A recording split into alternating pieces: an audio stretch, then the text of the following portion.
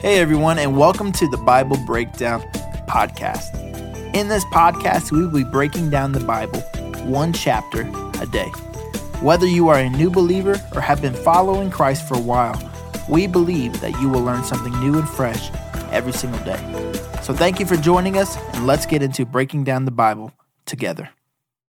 Well, hello everybody. Welcome back to the Bible Breakdown Podcast with your host, Pastor Brandon. Today, Acts chapter 2, and man, this is where there's just no going back from here. This one's going to be amazing. We're going to learn about when the Holy Spirit descends upon the church. Peter's going to tell it like it is, and man, he ain't going to mess around. And then we get to see this season of just what I think of as the perfect season as a church, and my hope for all of us as a pastor. We're going to get to that in just a moment. But as always, if you like what we're doing here, I want you to take just a moment. And if you're watching the YouTube videos, make sure that you are sharing, and subscribing. And man, you guys have been so good about sharing the YouTube videos lately. I want to ask you to continue to do that, because we're just working on growing this idea of gathering and rallying around God's Word. If you listen to the podcast, please leave us a 5-star review. It really does help us. And I would love for you to go to the Bible Breakdown discussion on Facebook, it's Facebook group, and just let me know what is your perfect idea of a church. When you think of like a church, what is your perfect idea? You're going to get to see mine at the bottom of this. And it's my dream for us as a church that we would see this happen in our generation. But we got to get there first. First, I want to kind of remind you about what's going on. So remember, Luke, the investigative journalist that wrote the Gospel of Luke, and he went throughout the countryside as an observer to see about the stories of Jesus. Well, in this context, he is not only telling the story, but he's living the story as well. And what he said in the last chapter is, man, Theophilus, I just got through telling you about all the things that Jesus began to do and teach. Oh, we just getting started. Because that's what Acts is all about. It's all about the birth of the early church and then spreading the gospel. And as I was telling you yesterday, to me, the overall theme of Acts is this, that if you were voted most likely to succeed, you were voted as the best in your class and someone who always gets it right, I've got good news for you. God can still use you. But you know what he likely does? Most likely, most often, he uses the least likely to succeed. He uses the ordinary. He uses those that nobody else would have chosen. But what he does is amazing things. And if God can use ordinary fishermen and a used up Pharisee that we're going to eventually meet named Paul, man, he changed the world with them. And if he can do that with them, what can he do with all of us? And what we're going to look at today is the beginning of it all. And so it's going to be in 3 sections. First, we're going to talk about how the Holy Spirit comes down at the day of Pentecost. And then we're going to look at the sermon that Peter preached. And he don't mess around. He tells them like it is. And then we get to see my idea of a perfect church. Now, first of all, I want to get into just the tiniest little bit of theology when it comes to the Holy Spirit, because sometimes there's a little bit of confusion when it comes to how do we relate to God as Father, Son, and Spirit. Now, I'm going to give you a very, very brief, just kind of overview, and I would encourage you to go to look at some different places. Go to my website, and you can see some different resources that are there for you to dig deeper in this if you're interested. But I want you to understand how this works.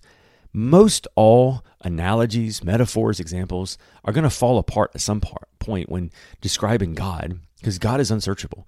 God is unknowable. He is beyond everything. And so this is not going to be perfect. But one of the ways I've heard people describe God to help us understand how Father, Son, and Spirit all work together is like the sun, the S-U-N. You have the big burning thing in the sky, right? That's one aspect of the sun. But then you also have the light of the sun. Then you also have the heat of the sun. All three equal the sun. You can't have one without the other. Same thing with the Father, Son, and Spirit. Just like how you have a baseball team that has many different players that have different positions on the field, it's one team. These are some examples to understand. So you have God the Father, the creator of all. You have the Son, who is the visible representation of the invisible God. And then you have the Spirit that shows up all the way back in Genesis 1:3 that says the Spirit of God hovers over the face of the water. Now, they are three in person. They're same in their power, but different in their personhood. So the Father is not the Son is not the Spirit. So they are separate in their identity, but same in their godhood. And so it is, yes, if your brain doesn't slowly start to hurt a little bit when thinking about that, then you're not really thinking that deeply about it. But the thing is that the Holy Spirit is just as powerful and just as important as the Son and the Father. And here's how this beautiful thing works. That is, there's this complete triunity of love, where the Father points to the Son. The Son points to the Father and the Spirit. The Spirit points back to the Son. And so there's this amazing thing that happens, and it is absolutely wonderful. And so when we say that we invite Jesus into our heart, we want to get saved, really what we're saying is we want the Holy Spirit to come live within all of us, because Jesus ascended to be with the Father. And so even though he is omnipresent and everywhere, the Spirit is the one that comes and dwells within inside all of us upon salvation. And up until this point, that is not how it worked. They believed in God, and it was counted unto them for righteousness. But from this moment we're going to read today forward, the Holy Spirit comes and lives inside of all of us, and the power of God rests on all of us. So let's read this together and see when the Holy Spirit came to be part of the local church. You ready? Acts chapter 2, verse 1 out of the NLT Bible says this: On the day of Pentecost, all the believers were meeting together in one place. Now, already pausing in, what is Pentecost?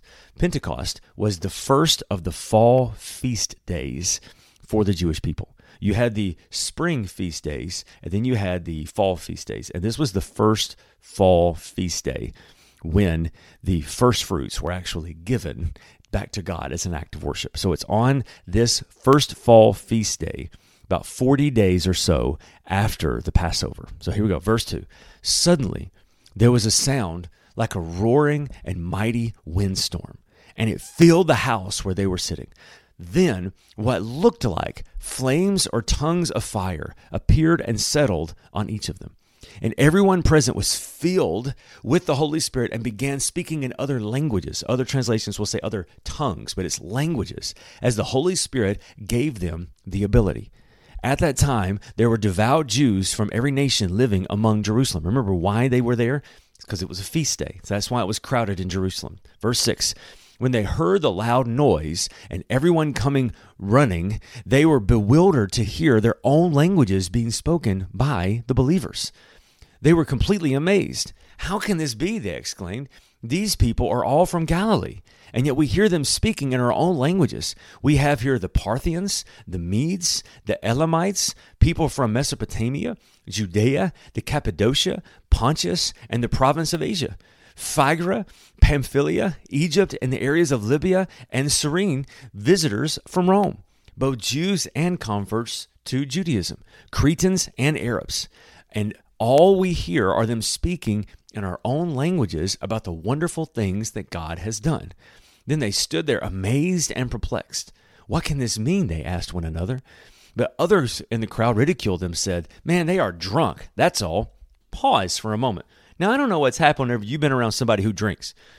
But when I get around somebody who drinks, they act a fool. They don't start speaking in different languages. So I don't know what kind of special sauce was going on back in the early church time, but apparently there was some kind of special juice that was happening. Now, whenever you drank it, you could speak in multiple different languages. So they were like, maybe that's what's going on. But no, that is not what's going on. And there's this amazing thing that when the Holy Spirit comes, he empowers us for the work of ministry. Well, what was the number one ministry that needed to happen? Is that all these different people from all these different countries and walks of life, they all needed to hear the gospel. And so when we receive the Holy Spirit, he empowers us to make a difference. And so he empowered them to speak in all these different languages. But then watch what happens. We're just going to read this as a total thing so we can get the context of the sermon that Peter is about to preach. And what I love about this is, remember, Peter, just about 50 days earlier, when Jesus needed him the most, ran and hid and denied him 3 times. This guy was a failure and a coward. But now, with the Holy Spirit, with complete boldness, he stands in front of a crowd of thousands. And look at what he says. Verse 14. Then Peter stepped forward with the 11 other apostles and shouted to the crowd, "Listen carefully, all of you, fellow Jews and residents from Jerusalem. Make no mistake about that. These people are not drunk, as you are assuming, whatever that crazy juice is you're thinking about. 9 o'clock in the morning is much too early for that. Come on, somebody. Now, what you see was predicted long ago by the prophet Joel." And he's going to quote an Old Testament scripture. "In the last days," God says, "I will pour out my Spirit on all people. Your sons and daughters will prophesy. Your young men will see visions, and your old men will dream dreams." Which, by the way, I guess that's how you can tell if God thinks you're old. Are you dreaming dreams or having visions? "In those days, I will pour out my Spirit, even on my servants, men and women alike, and they will prophesy. And I will cause wonders in the heavens above and signs on the earth below, blood and fire and clouds of smoke. The sun will become dark and the moon will turn blood red before the great and glorious day of the Lord arrives. But everyone who calls on the name of the Lord will be saved." People of Israel, listen. God publicly endorsed Jesus of Nazareth by doing powerful miracles, wonders, and signs through him, as you well know. But God knew what would happen, for his prearranged plan was carried out when Jesus was betrayed. When the people, with the help of lawless Gentiles, you nailed him to the cross and killed him. But God released him from the horrors of death and raised him back to life, for death could not keep him in its grip. King David said this about him: "I see that the Lord is always with me.